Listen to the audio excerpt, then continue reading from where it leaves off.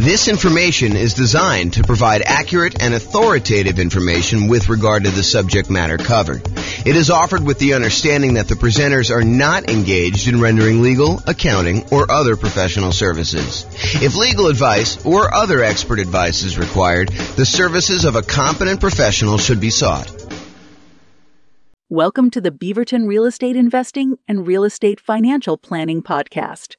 Learn all about investing in real estate in Beaverton, Oregon, with a combination of real estate financial planning and modeling with numbers specific to Beaverton, plus syndicated, more generalized recordings of live and pre-recorded real estate investing classes, not all of them specific to Beaverton.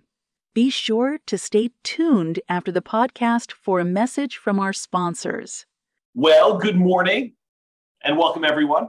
I am James Orr, and this is the first live webinar I think I've done in a little bit of time, and it's the first morning webinar I've done in probably forever. Oh man, it seems like craziness. I'm going to post into the chat window the link to download the handout for those that are just coming in. That is a reward for showing up on time. I just decided that that's how I was going to do it. So those that arrived for the start time, you guys get the download. Everyone else, I'll put it in the show notes or something like that. You guys can access it later. I plan on publishing this in the podcast, so today we're going to go over our FHA loans for suckers. Oh man, I don't know why I did that maniacal laugh, but that's what it is there. So here's the background. So FHA loans are a, Federal Housing Administration loan. You can get the loan with 3.5% down, usually for owner occupant. I'll talk a little bit about some of the variations on that, but they kind of get a little bit of a bad reputation. So whenever you get an FHA loan, whenever you put less than 20% down, there is a thing called private mortgage insurance. And I'll go over a little bit more about private mortgage insurance here in the next slide. But FHA loans, their equivalent of private mortgage insurance, it's like a slightly different name. It's called mortgage insurance premiums. And it's usually higher than what you can get when you do conventional loans. So it's a little bit more expensive loan in that the insurance premiums on it, in case you default, are a little bit higher. And the other crazy thing about FHA loans is that their private mortgage insurance, their mortgage insurance premium never goes away. Unlike a conventional loan where when you pay down the loan below 80% or 78%, depending on what the lender tells you and what their actual policy is. But once you pay down a loan past a certain amount with the conventional loan, usually about 80%, then usually the private mortgage insurance premium, the amount you're paying monthly as an insurance premium, goes away. However, with FHA loans, they do not go away. The only way to get rid of that PMI, the mortgage insurance premium or whatever it is you got to either sell the property or you got to refinance the property into a different loan to get rid of the PMI and get rid of that large extra monthly payment that you're making in order to get the loan. And as if that wasn't bad enough, mortgage interest rates can be higher for FHA loans than they can be for like jumbo loans or VA loans, the loans you can get as a veteran. And as if that wasn't bad enough, there are lower down payment programs than the 3.5% down. Like you can get a conventional 3% down payment loan or a VA loan with nothing down or a USDA loan with nothing down. So those are just a couple examples of the loan programs you can get with nothing down or low down that's lower than 3.5%. So it's not like this is the ultimate low down payment solution and you got to deal with all this extra nonsense in order to be able to get it. There are programs that have lower down payments that you can still get. So the question that becomes, are FHA loans for suckers? Well, not so fast. Let's take a look at these issues a little bit closer and some of the benefits of getting FHA loans and see if this really is an option for you if you're still getting a loan, kind of do that. But before we do that, I did promise that I would go over a little bit of what private mortgage insurance is. So this is sort of like a private mortgage insurance primer or primer, depending on whether you're British or American. And I don't even know which one's which. I bet your primer is the British version, but I'm guessing. I really don't know. Okay, so since a hefty part of the discussion we're going to have about FHA loans involves private mortgage insurance, AKA PMI. It's often abbreviated PMI. I'm going to give you a brief introduction about like what it is here. Now, I've taught an entire 2-hour class where I dive deep into what private mortgage insurance is. And I'll probably do another class or 2 or 3 on PMI in the future. But I will put a link to the full 2-hour PMI class in the show notes so you guys can kind of access that. So let's go over what PMI is. So this is sort of like the 1-slide version of the 2-hour class. 2-hour class goes into a lot more detail. So what is private mortgage insurance and why should you even care? So private mortgage insurance is insurance that you pay for, you as the buyer, you as the person getting the loan, that benefits the lender to protect them in case you default. So the basic idea is this. The lender says, hey, look, I would really like to give you a loan, and I really want you to put 20% down. And you say, thank you very much, but I don't have 20% down. Or thank you very much, but I'm not really interested in putting 20% down. So they say, okay, I'll tell you what we're going to do. I don't really want to give you this loan unless you put 20% down, where I'm protected in case you default. If you get this loan from me and you decide not to pay, or you end up not being able to pay or something like that, and I have to foreclose on you, I don't want to have to come out of pocket in order to pay for, these losses I might have when I go to sell the property. So really what I want to do is I want to be protected. And I think I'm well protected if I have a 20% cushion. If you put 20% down, I could sell the property, get out of it, probably with a little bit of profit maybe, or maybe just break even when I factor in all the time it's going to take of you not making payments for whatever time it is, and foreclosing on you and hiring attorneys and maybe having to go in there and fix up the property and holding the property and all that other nonsense. I feel pretty well protected if you put 20% down. But you tell me you don't want to put 20% down. So I'll tell you what I'm going to do. If you're willing to insure me that I will not lose money on this deal, and by insure me, I want you to hire a third-party company, someone else, not you or me. I want you to hire someone else such that if you default and I have to foreclose on you and I have to get the property back, and I can't sell this thing and get my money back with the 3.5% that down payment that you made, or whatever down payment is, then I want the third party to come in and make me whole, or at least pay me a good amount of what I lost back, right? That's what the insurance is. So you, as the borrower, are paying a third-party company, the private mortgage insurance company, in order to protect the lender in case you default. Now, this can often be paid upfront. You could say, and Mr. Insurance Provider, I want to pay you $5,000, and the $5,000 is a one-time premium that if I default during the entire life of the loan, you will make the lender whole, or up to a certain point. They'll help recover some of the losses. Or Mr. Insurance Company, I want to pay you monthly until maybe some point in the future where there's enough equity where there's no reason to pay you anymore. So maybe it's a monthly payment for, 5 years, 10 years, however long it takes you to get below 80% loan to value or 78% loan to value or something like that. Or it could be both. You could pay an upfront fee and you could pay a monthly fee. Those are really the 3 options for paying this kind of private mortgage insurance. So how much is the private mortgage insurance? Well, there are lots of factors that determine the rate. And I go over a lot of these in the PMI class, the full 2-hour class, which I'm not doing now. Except with FHA loans, they're usually standardized for everyone. So there's no if you have better credit, you get a lower rate, or if you have 2 people on the loan, you get a better rate. Those are some examples of how they vary. But with FHA loans, it doesn't matter. They're usually standardized for everyone, but can vary depending on the term of the loan you choose and the amount you put down. So the PMI, the equivalent of PMI, it's actually mortgage insurance premium, MIP. So if I say PMI and I'm talking about the FHA loan, it really is MIP, but they're the same mechanically. They work the same there. So with this FHA loan, it can vary depending on the term of the loan. If you do a 30-year loan versus a 15-year loan, for example, and the amount you put down. So 3.5% is the minimum you can typically put down with FHA, excluding this whole down payment assistance thing, which is often coupled in with FHA. But typically the FHA loan is 3.5% down. So that's the minimum. You can put 3.6% down, you put 5% down, you put 10% down, you put 15% down, you put 25% down with an FHA loan. So you don't have to put 3.5% down. But if you choose to put 3.5% down, then it has one type of insurance premium. If you choose to put 15% down, it's a very different insurance premium. Okay, so they can vary. but it doesn't vary based on like your credit score or anything like that with FHA. So when do you typically need to pay it? Well, as I talked about earlier, it's less when you have less than 20% down is typically when the lender says to you, hey, I would really like to make you a loan, but I require that you put 20% down. If you don't put 20% down, then I want you to get this third party involved, this insurance company that will protect me, and you're going to pay for it because I really want 20% down, but you're telling me I don't want to put 20% down. So you say, okay, you have to pay for this insurance premium to protect me in case you default. And there are some exceptions to when you typically need to pay private mortgage insurance in general, not specific to FHA. One exception is the VA loan. So the VA loan is a loan for veterans. If you are a veteran, we just had Veterans Day. I think it was that Friday. That's last week, right? I think it was last week.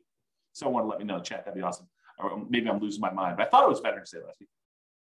So anyway, if you're a veteran, thank you for your service.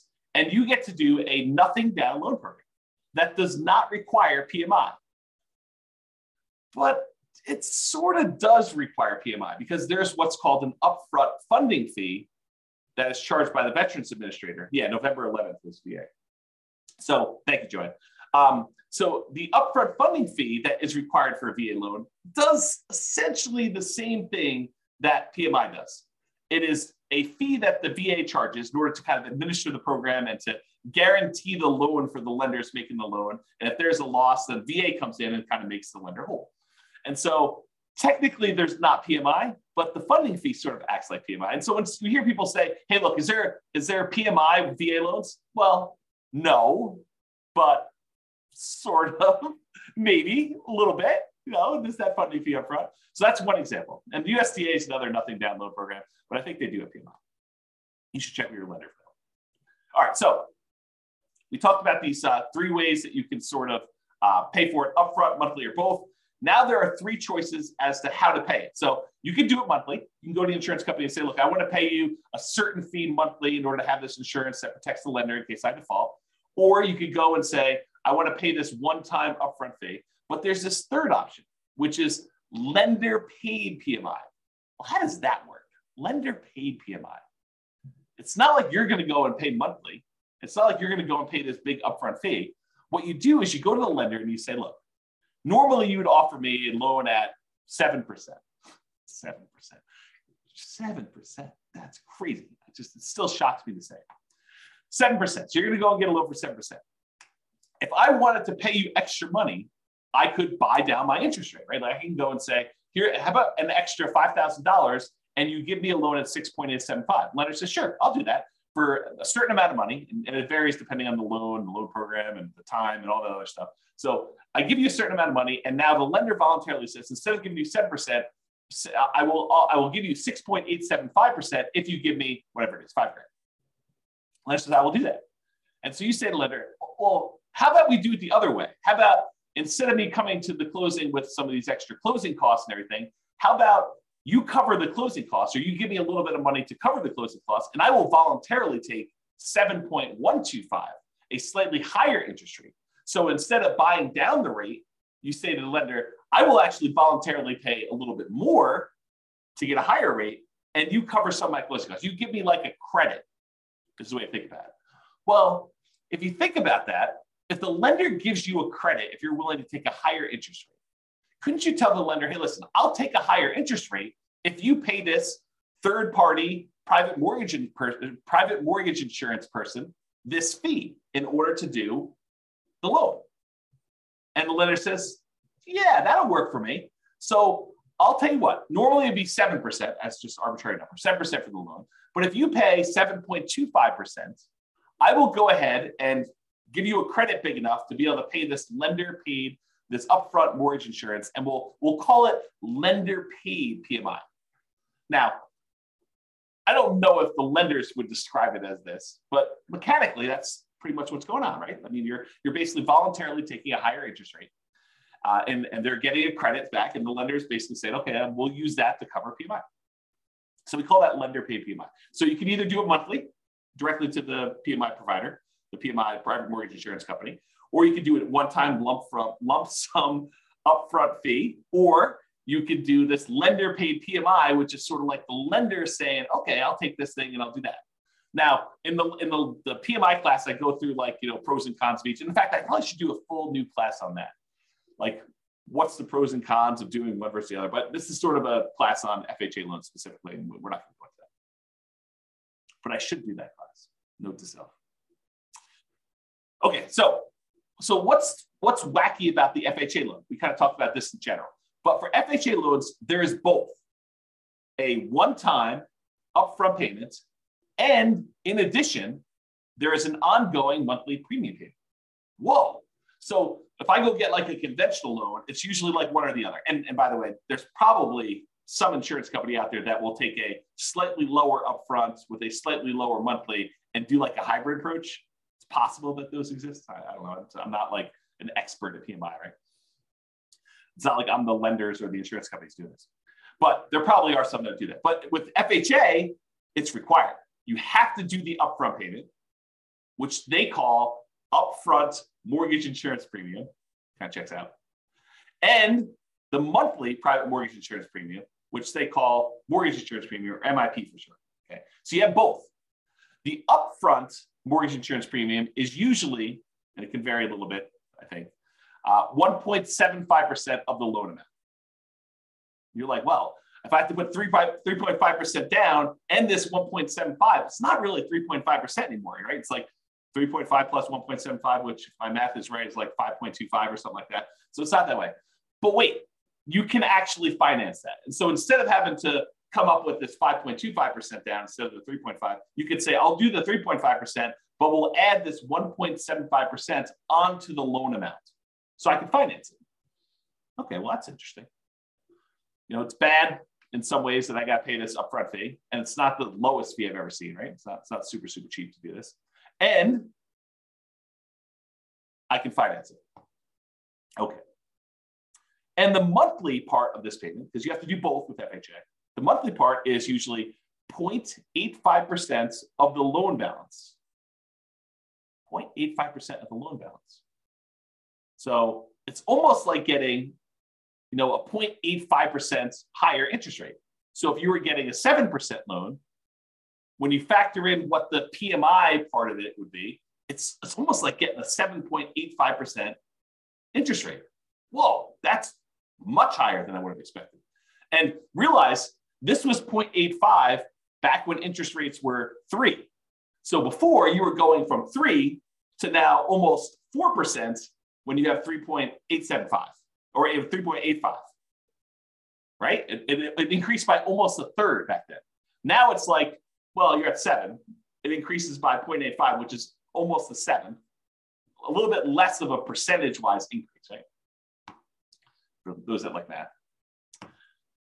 It can change if you do a 15-year loan or you put more than 3.5% down. So it doesn't have to be 0.85. And go talk to your lender. They'll give you the details on exactly what it is at the time. But it's this idea that it's usually upfront and monthly for the FHA. So you're like, that kind of sucks. So our FHA loans kind of for suckers. I don't know. Let's see. Now, what I'm about to tell you are like some of the requirements for getting an FHA loan. And I'll tell you, beware. I'm not an expert on this. Your lender may come to you and say, yeah, that was true back in November of 2022, but not true today.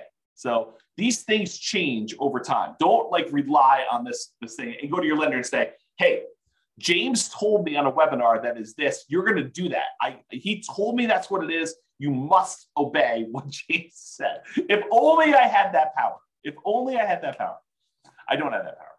So what I'm about to tell you might be different. Things change over time and from lender to lender. So, you may hear me tell you it's 0.85 or whatever it is. Those don't usually change, but the requirements might change because the lender may say, the underwriting requirement is this, but we're going to add an additional overlay, an additional requirement that we do on top of these. And so you may want to check this with different lenders. So always check with your lender to verify what I'm telling you. Just because one lender you talk to says it can't be done does not necessarily mean that it can't be done. They may not be able to do it, but another lender may be able to. Different lenders have different loan programs. Realize that. Not everyone is exactly the same. Different lenders look at things differently and may be willing to do something that all other lenders won't.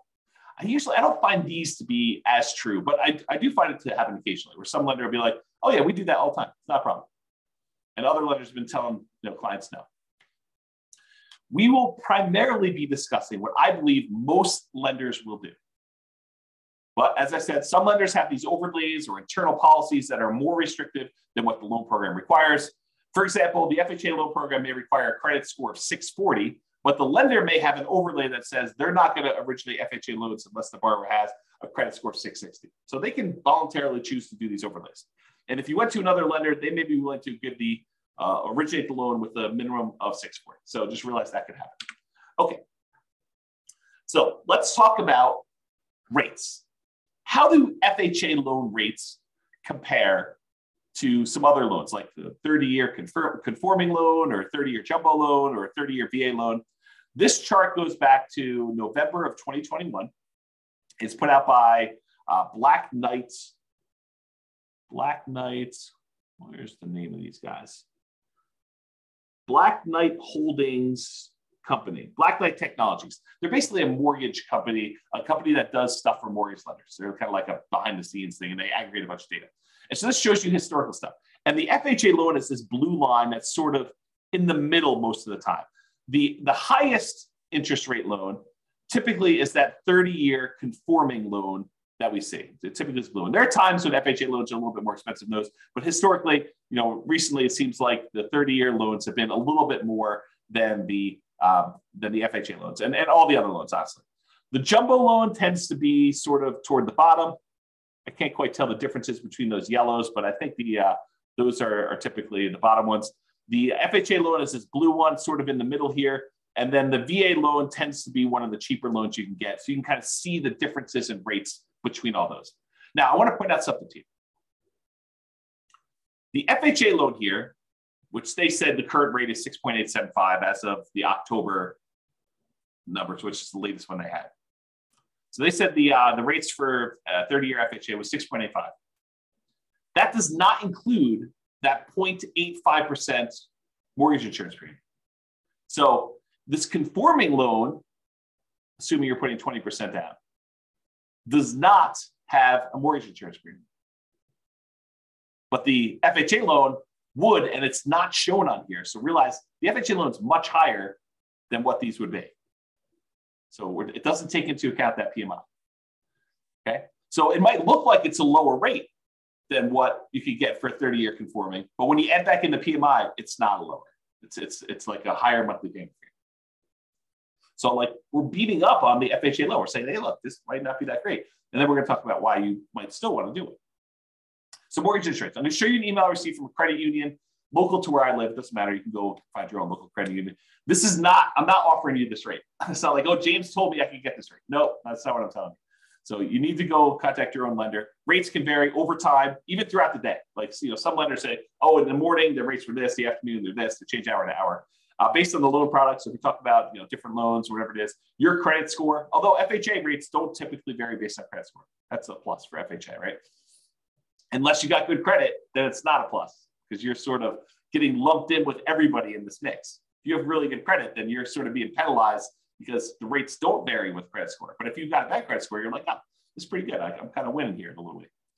And this does not usually include that monthly private mortgage insurance MIP premium. So back when this happened, November 18th, I guess it was yesterday, the FHA loan, again, I'm not offering you this, the FHA loan rate was 6.25 for a 30-year fixed FHA loan. And that does not include mortgage insurance premium. So it's going to be over 7 with that. And then the 30-year fixed conventional loan was 6.625, which would be lower than what the FHA would be with PMI, but it's higher than what it is without PMI, if you think about it that way.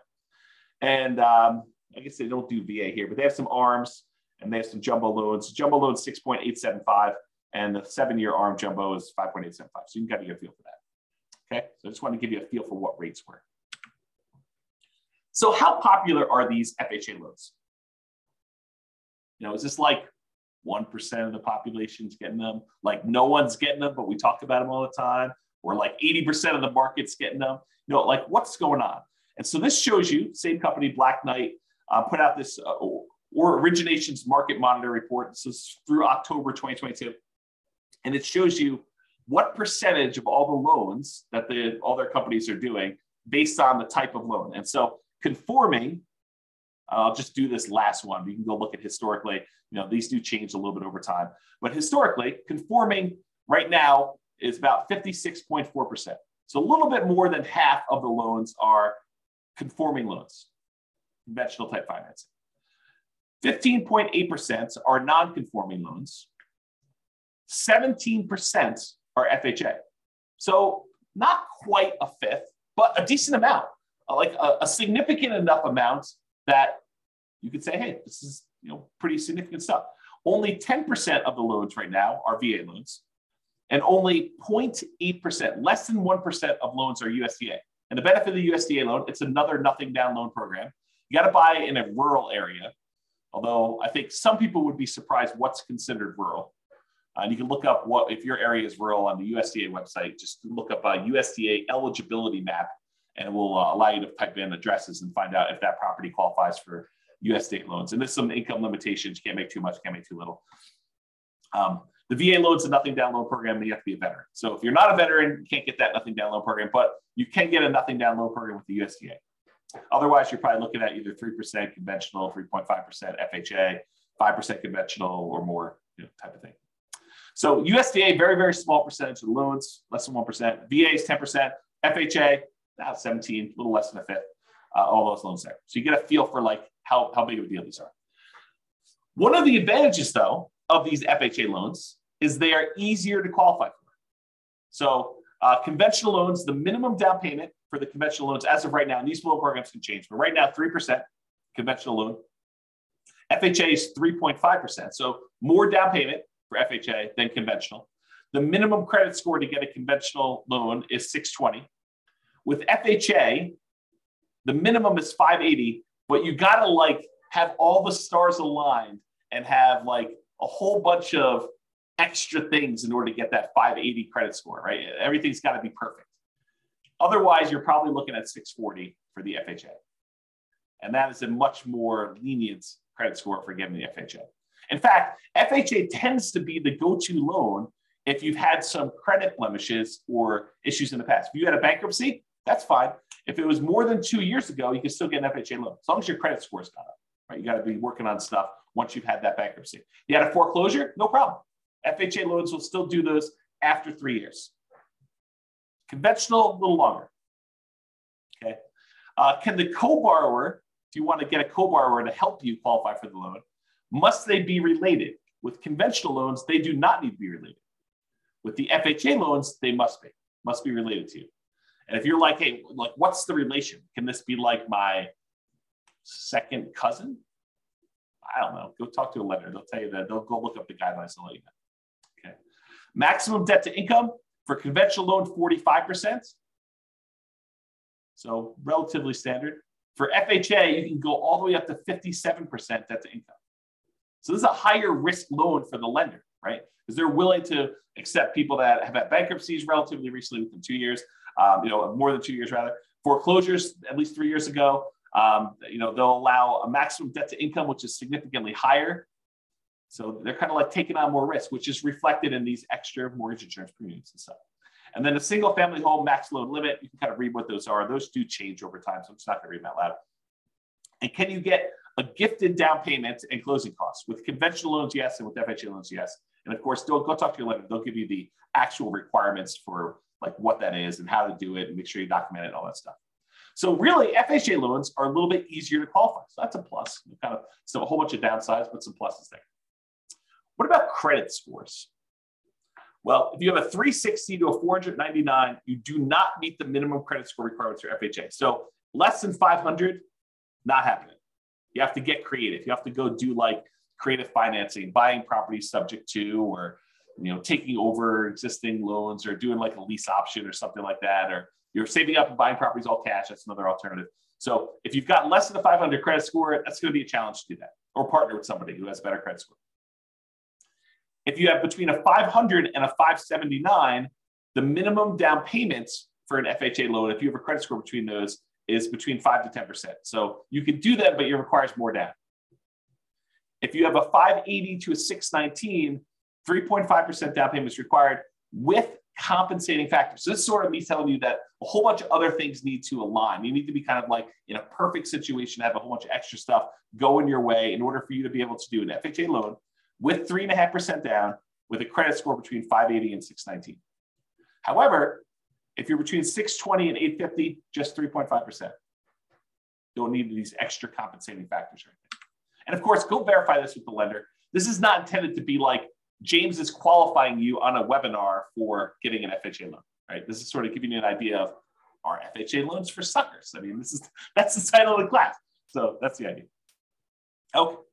So average credit scores. So typically, if you're getting a conforming loan, you historically have had a much higher credit score than if you had an FHA. If you think about this, this sort of makes sense, right?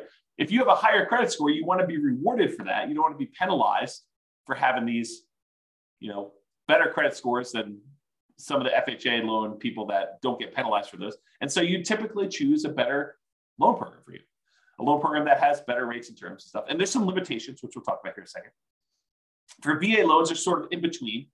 They're not quite as high as conforming loans, but they are higher than FHA. And then FHA typically has the lowest credit scores historically, the people getting those loans. And so they're usually between 660 and 680. We've been trending down a little bit, as we kind of move through time. And this is going all the way back to November of 2019. Okay. All right. Here's one of the main reasons, in my opinion, why FHA loans become attractive, especially to investors. You're like, to investors? James, I thought you told me FHA loans you had to owner occupy. Or maybe I didn't tell you that. But you do. You can't use an FHA loan. You can't put 3.5% down and buy a property and not move in. But wait, you just said these would be good for investors. You're confusing me, James. What? I'm confusing myself. Oh my gosh. You're confusing me, James. You said you have to owner occupy, but how are they good for investors? Oh, this is pretty interesting things. So FHA loans are one of the loan programs that you could do with low down payment and buy multifamily properties. So you could buy a duplex, 2-unit property, a triplex, 3-unit property, or fourplex, 4-unit property with FHA loans with 3.5% down. So you can go buy a duplex, got to move into one of the units. That's the requirement.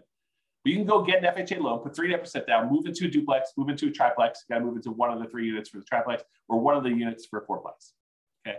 So that becomes super interesting because you can't do these 3% down conventional loans or 5% down conventional loans and buy a duplex, triplex, or fourplex. You can only buy single family homes with this. And if you're going to do a non-owner occupant, if you're going to buy it as an investment property, you most of the time need to do at least, well, there's some exceptions, but usually 20% down.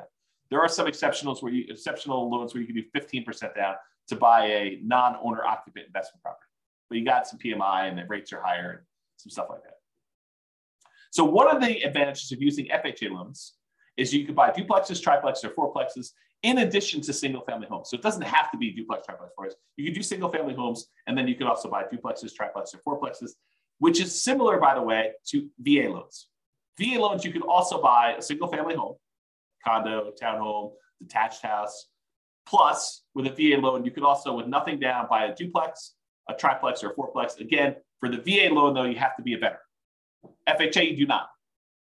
So with FHA loans, you don't have to be a veteran. You have 3.5% down. You have those credit score and the other qualifications. You could do these types of loans.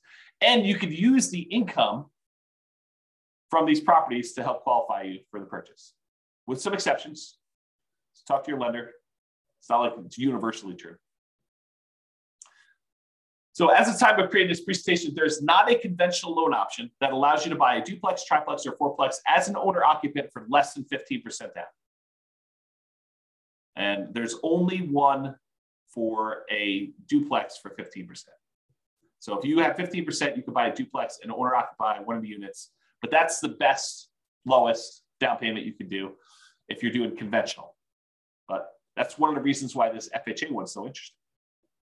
So to buy a triplex or a fourplex as an owner occupant, where you move into one of the units with conventional financing, you're looking at 20% down payment. To buy a duplex, triplex, or fourplex as an investment where you don't move into one of the units, it's 25% down, unless you're doing FHA. FHA allows you to move in and do 3.5% down. It won't allow you to do any where you do not move in. So FHA is not a loan product for you doing non-owner occupant financing. But what if you're buying these single family homes, right? Remember we talked about FHA loans? Like, hey, I want to do this FHA loan. I want to buy a single family home. Can you buy a single family home and use it as an investment? Well, you got to live there for at least a year. And this becomes that nomad strategy where you buy a property, you move in, you get owner occupant financing, you get owner occupant down payments, you move in, you live there for a year. Then after a year, you can move out, keep that past property as a rental, convert it to a rental property, and buy your next property. And then you can repeat this process. You could buy another property to move into, live there for a year, and then convert it to a rental. So you could, let's say you had 20% down. You could buy 4 properties with 5% down by doing this each one for a year over 4 years. Right? Put 5% down, move in, live there for a year, convert that one to a rental, buy the next one 5% down, live there for a year, convert it to a rental. So over the course of 4 years, you could then buy 4 properties. Let's do that. All right. I've digressed enough. So being able to buy a duplex, triplex, or fourplex as an owner occupant with as little as 3.5%, that's amazing. So maybe not so much loan for suckers, right? It does have some funky stuff, higher PMI, a little higher down payment than some other loans you can get. But, it does allow you this kind of magical thing with these multifamily properties. Maybe it's not a sucker's loan. Interesting. Interesting, right? However, PMI lasts forever. If you get that conventional loan, not an FHA loan, the conventional loans, and you put less than 20% down, you'd be required to pay that private mortgage insurance until you got 20% equity. You contact the lender, you ask them to drop it off. A lot of times they'll do that. Sometimes you have to pay for an appraisal. However, that's not the case with FHA loans. If you do an FHA loan 3.5% down, the monthly mortgage insurance premium, MIP, never goes away. Even when you pay down the loan, you're about to make your last payment. You owe $2,000 left on the loan. That's the end of it. You have like 99% equity. You're still making a mortgage insurance premium at that point, protecting the lender in case you default. You'd be silly to default. You own whatever it is, $400,000 property, you owe $2,000 on it. Are you going to default? Man, I hope not. I hope you would do whatever you could in order to get that $2,000 to save yourself from losing that property to foreclosure. But you're still paying a mortgage insurance premium to protect the lender if you don't do that. So Joanne's got a question.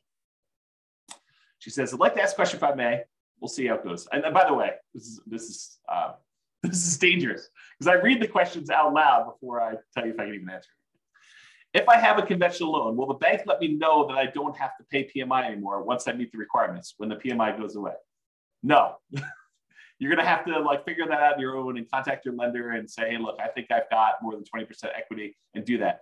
The only time PMI would drop off automatically is when you paid down enough on the loan from the original loan balance and the original property value that it would be 20% equity. So they do a calculation. They say, look, when you got this property, it was whatever it's $400,000, and you had 10% of equity in the property.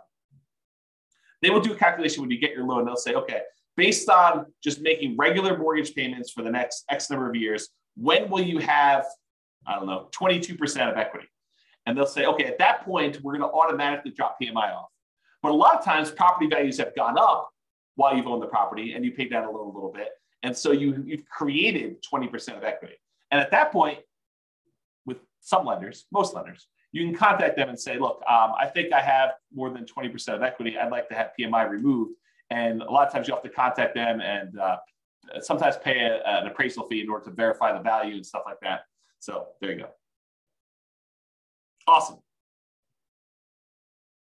Mortgage is going to be paid off in 8 months. Woo! That's awesome. Congratulations. That's cool. Okay. So that PMI, getting back to FHA stuff. So that PMI, the mortgage insurance premium, MIP, monthly payment that you have for mortgage insurance FHA loans, that does not ever go away, which is crazy. So how do you get rid of it? You got to sell the property. Probably don't want to do it. Well, maybe you do. Probably should do a class on that. Probably should do a class on when to sell a property, do some calculations of what return you're getting. Yeah, I got to do a class on that. Anyway, so you get to the point, though, you got to either sell the property to get rid of it, or you got to refinance and get into a different loan that no longer has PMI. Because now you've got 20% of equity or more. And so you go do that and you refinance into a, another owner occupant loan if you're still living there, or a non-owner occupant loan, investment property loan if you're not living there. You can do that. If you happen to do an FHA loan where instead of putting 3.5% down, you put more than 10% down, the mortgage insurance premium does go away after 11 years. So if the mortgage insurance premium not going away is an issue with 3.5% down, anything less than 10%, honestly. If you put more than 10% down, then MIP does go away after 11 years. So something to consider. The other issue with FHA loans is, and there are some exceptions to this, but typically you can only have one FHA loan at a time. There are some weird exceptions. So if you thought to yourself, look, James, this is amazing. I don't know what you're talking about. FHA loans are not for suckers. This is awesome. This is what I'm going to do. I'm going to do a 3.5% down fourplex, live there for a year, move out of the one unit, go buy another 3.5% down fourplex, live there for a year, and I'm going to do this 10 times. And I'm going to have 40 doors after 10 years. This is amazing. Well, not so fast. You can only get one of these FHA loans. There's some weird exceptions, like if you move more than 100 miles away, you can get another one. Or if you inherit a property that's got an FHA loan on it, you might be able to have two at the same time. There's some weird stuff like that. But for the most part, you're not getting 10 of these loans. If you're trying to do that kind of like optimal strategy thing, and you have like, I got VA loans and I got FHA loans, because the VA loans can also do the duplex, triplex, or fourplex, and the FHA loans can be duplex, triplex, fourplex. And, you're dating somebody, well, maybe you get an FHA loan on your first fourplex, your spouse or your fiance gets a FHA loan on their next fourplex, and then you also have your VA benefits. So you get the VA benefit by another fourplex after a year living in the FHA one, and then your spouse is also a veteran and they get the other one. So you can acquire some properties this way by getting creative, but it's not going to be 10 in a row with VA or FHA. Right? So it's going to be hard to do. Okay, what was I going to say? So it'd be hard for you. That's basically what I'm talking about here. So it'd be hard for you to nomad, doing this sequential buying houses as owner occupants, moving there, living there for a year, and then converting to rental with more than one FHA loan. So, which makes it hard to buy more than one multifamily property as a nomad. It's not impossible, but it's much more difficult. Much more difficult. And some underwriters, like if you're going to get a loan from somebody and you live in a single family home that live in a really nice house, where you're like, hey, I just found out about this investing strategy. I'm going to move out of my $1 million house and I'm going to go buy these $100,000 duplexes somewhere. Yeah, the lender may balk at that. They may say, yeah, I don't think so. I don't think you're going to do that. And they may give you some pushback. The underwriter may say, we don't believe you that you're going to go move into this property. And they may say, we're not willing to do that loan. So realize that if you live in a single family home, the underwriter, the person who kind of underwrites the loan, may give you some pushback over you trying to buy a duplex, triplex, or fourplex in general, not specifically to an FHA loan. So just realize that that's potentially problematic. Maybe you get lucky and the underwriter's like, yeah, that's cool. But you heard it here first. It's actually hard to do. Okay. I probably do need to do a whole class on this, but I'll give you the short version. All right, so imagine for a minute that you live in a market where cash flow sucks. There's basically no cash flow on any property. It covers itself, but it's zero, like zero positive cash flow. It covers all the expenses and maintenance and property management, all the other stuff you're doing there, your mortgage payment, but there's no extra cash flow for you. So you have no cash flow on this property. And let's further assume that the property does not go up in value. You buy a $100,000, $400,000, $1 million property, and guess what? 30 years from now, it's worth exactly the same. Still worth $100,000, $500,000, $1 million, whatever I said. It's the same price property. So you have no appreciation, you have no cash flow, and I'll even say the tax benefits you get and cash flow net out to zero. So you got some tax benefits from owning this property as a rental. Let's just assume that and cash flow are a wash, like zero. You're not making any benefit from that. So you get no appreciation, no cash flow, no tax benefits, but you do get the paying down on the loan. So you're making ground. You put up whatever it is, 3.5% down payment on the property, And at the end of 30 years, the property is paid off. So you went from a 3.5% down payment to now you own 100% of this property. Even though the property didn't go up in value, you now own this without a loan. So you made some ground on your investment. Your investment, the 3.5% they put down, whatever it was, let's call it $15,000. $15,000 you put down is 3.5% down payment.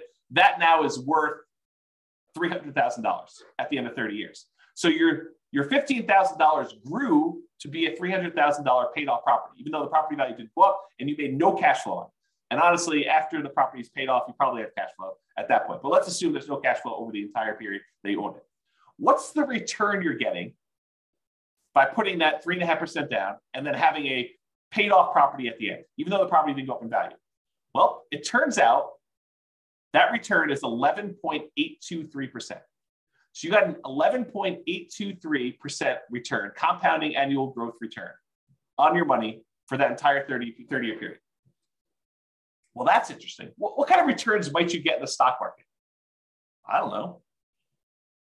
5, 6, 7, 8, 9, 10, 11, 12, depending on who you believe and what numbers you believe and how that all works out.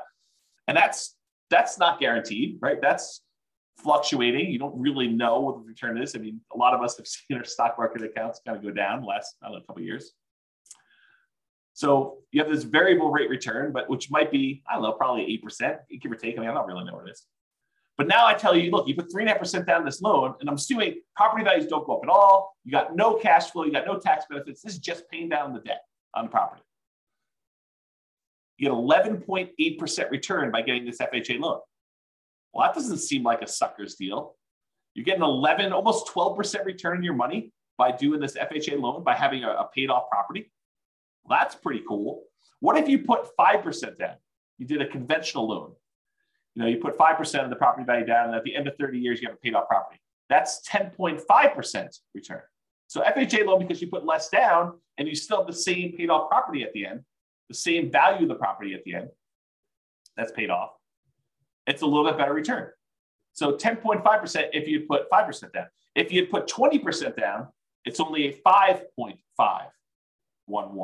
return, about 5.5%. And if you put 25% down, it's about 4.7. So the more you put down, the lower your return is on that down payment as it grows through a paid off property. So an FHA loan with a relatively low amount down is 11.8%. When did an 11.8% return on your money become a bad deal? When did that happen? I didn't get the memo. If you only put 3% down, you got a conventional loan with 3% down, that's 12.399. So if you really factor in that you probably have some appreciation, property values probably went up over 30 years. It's my guess. It could be that you don't have property values go up, but they probably did. And you probably had some tax benefits for 27.5 years. If you're renting out the property, you get that depreciation benefit.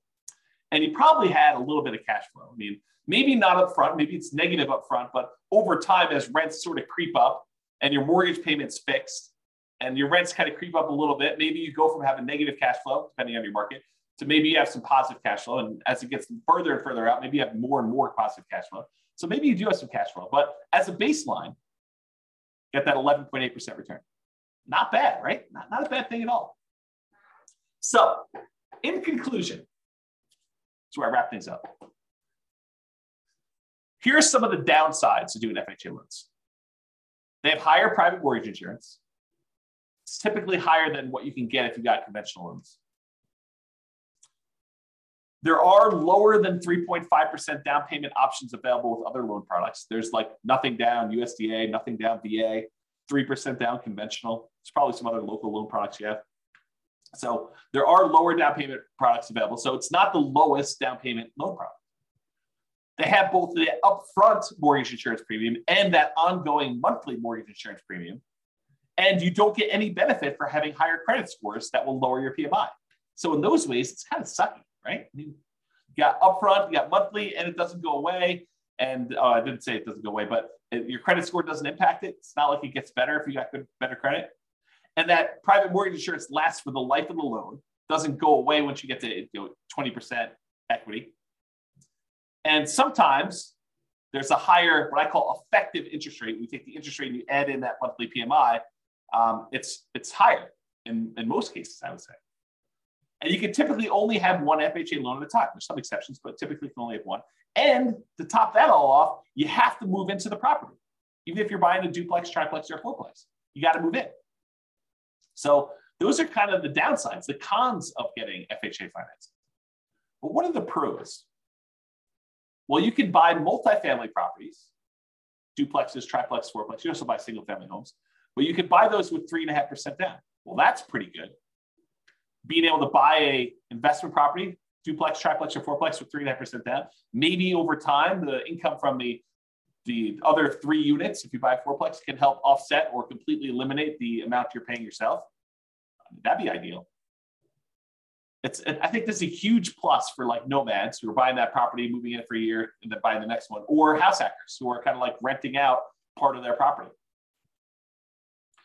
You can get these FHA loans with lower credit scores than conventional. You can have higher debt to income. So if you've got a high debt to income ratio, these will allow you to qualify for these. It's also easier to get with a recent bankruptcy or foreclosure. I think it's 2 years for bankruptcy and 3 years for foreclosure. It has to be that long away from when you did it. And this is often the loan combined with down payment assistance programs. So a lot of times if you have down payment assistance in your local market, they're combined with FHA loans in order to do this. So for those reasons, there's some pros. So I don't know. What do you think?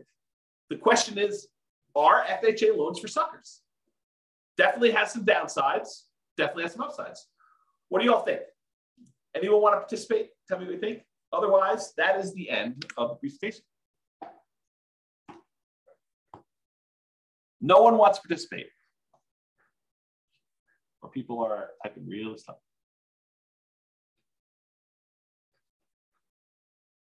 Yeah, James says upside when you're buying multiple properties. Yeah, could be.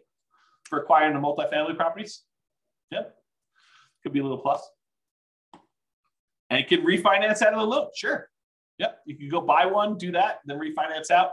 The tricky part about refinancing out would be trying to qualify if you've moved into a single family home in between. But yeah, sure, you could do, if you wanted to like move into a fourplex, live there until you have enough equity to refinance out of the loan and then use your FHA benefit again in order to buy your next fourplex, sure, you do something like that. Yeah, Tony says in our marketplace, there's a limit on the FHA loan limit, and it's hard to buy a fourplex with that loan limit. Sure, absolutely true. And so you got to look at your market or be willing to buy, I don't know, lower priced, which sort of implies lower quality product. James says, I've seen exceptions, life-changing event or distance from current home. Yep, absolutely. And I think I mentioned this, that there are exceptions to being able to have more than one. Absolutely. Go talk to a lender about those. But I think for most people, you shouldn't plan on this, right? You shouldn't say, hey, my loan plan is to have 3 life-changing events. Maybe not plan that. Exactly. Laughing out loud. Exactly.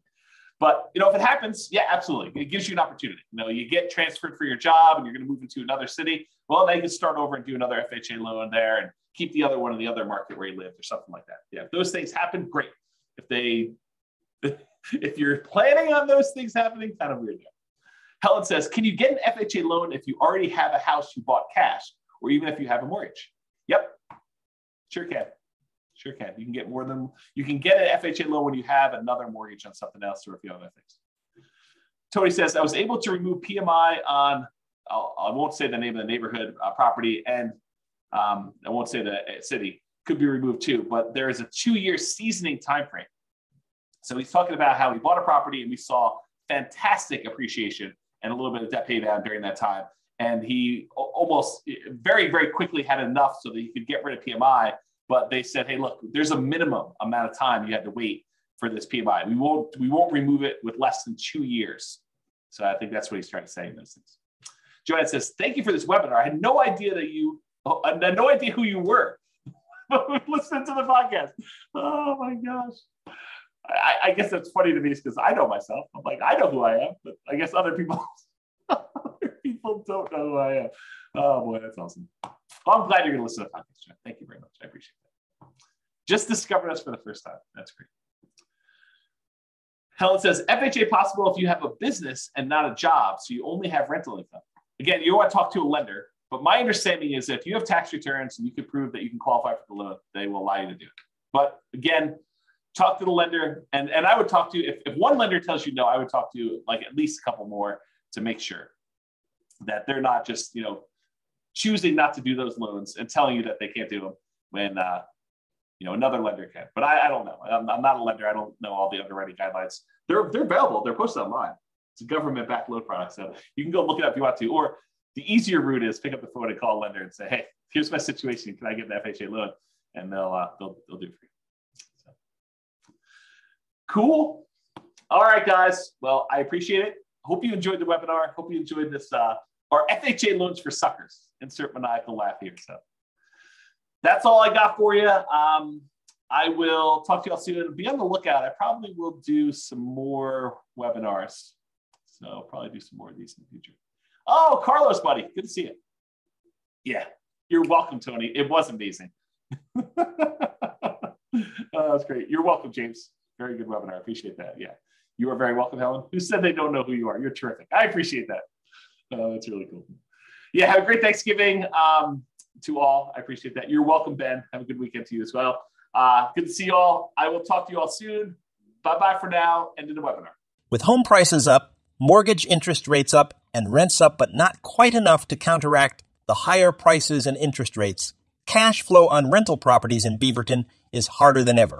Book a call with the Real Estate Financial Planner to apply our proprietary 88 strategies to improve cash flow on your rentals. See the show notes for a link to schedule your call and improve your cash flow today. If you're a real estate agent, lender, or professional in Beaverton that wants to help our real estate investor listeners, consider reaching out to learn about collaboration opportunities with this podcast. We'd love to add more value to our listeners by having you assist our investors buy, sell, and finance their real estate investments. See the show notes to schedule a call to discuss collaboration opportunities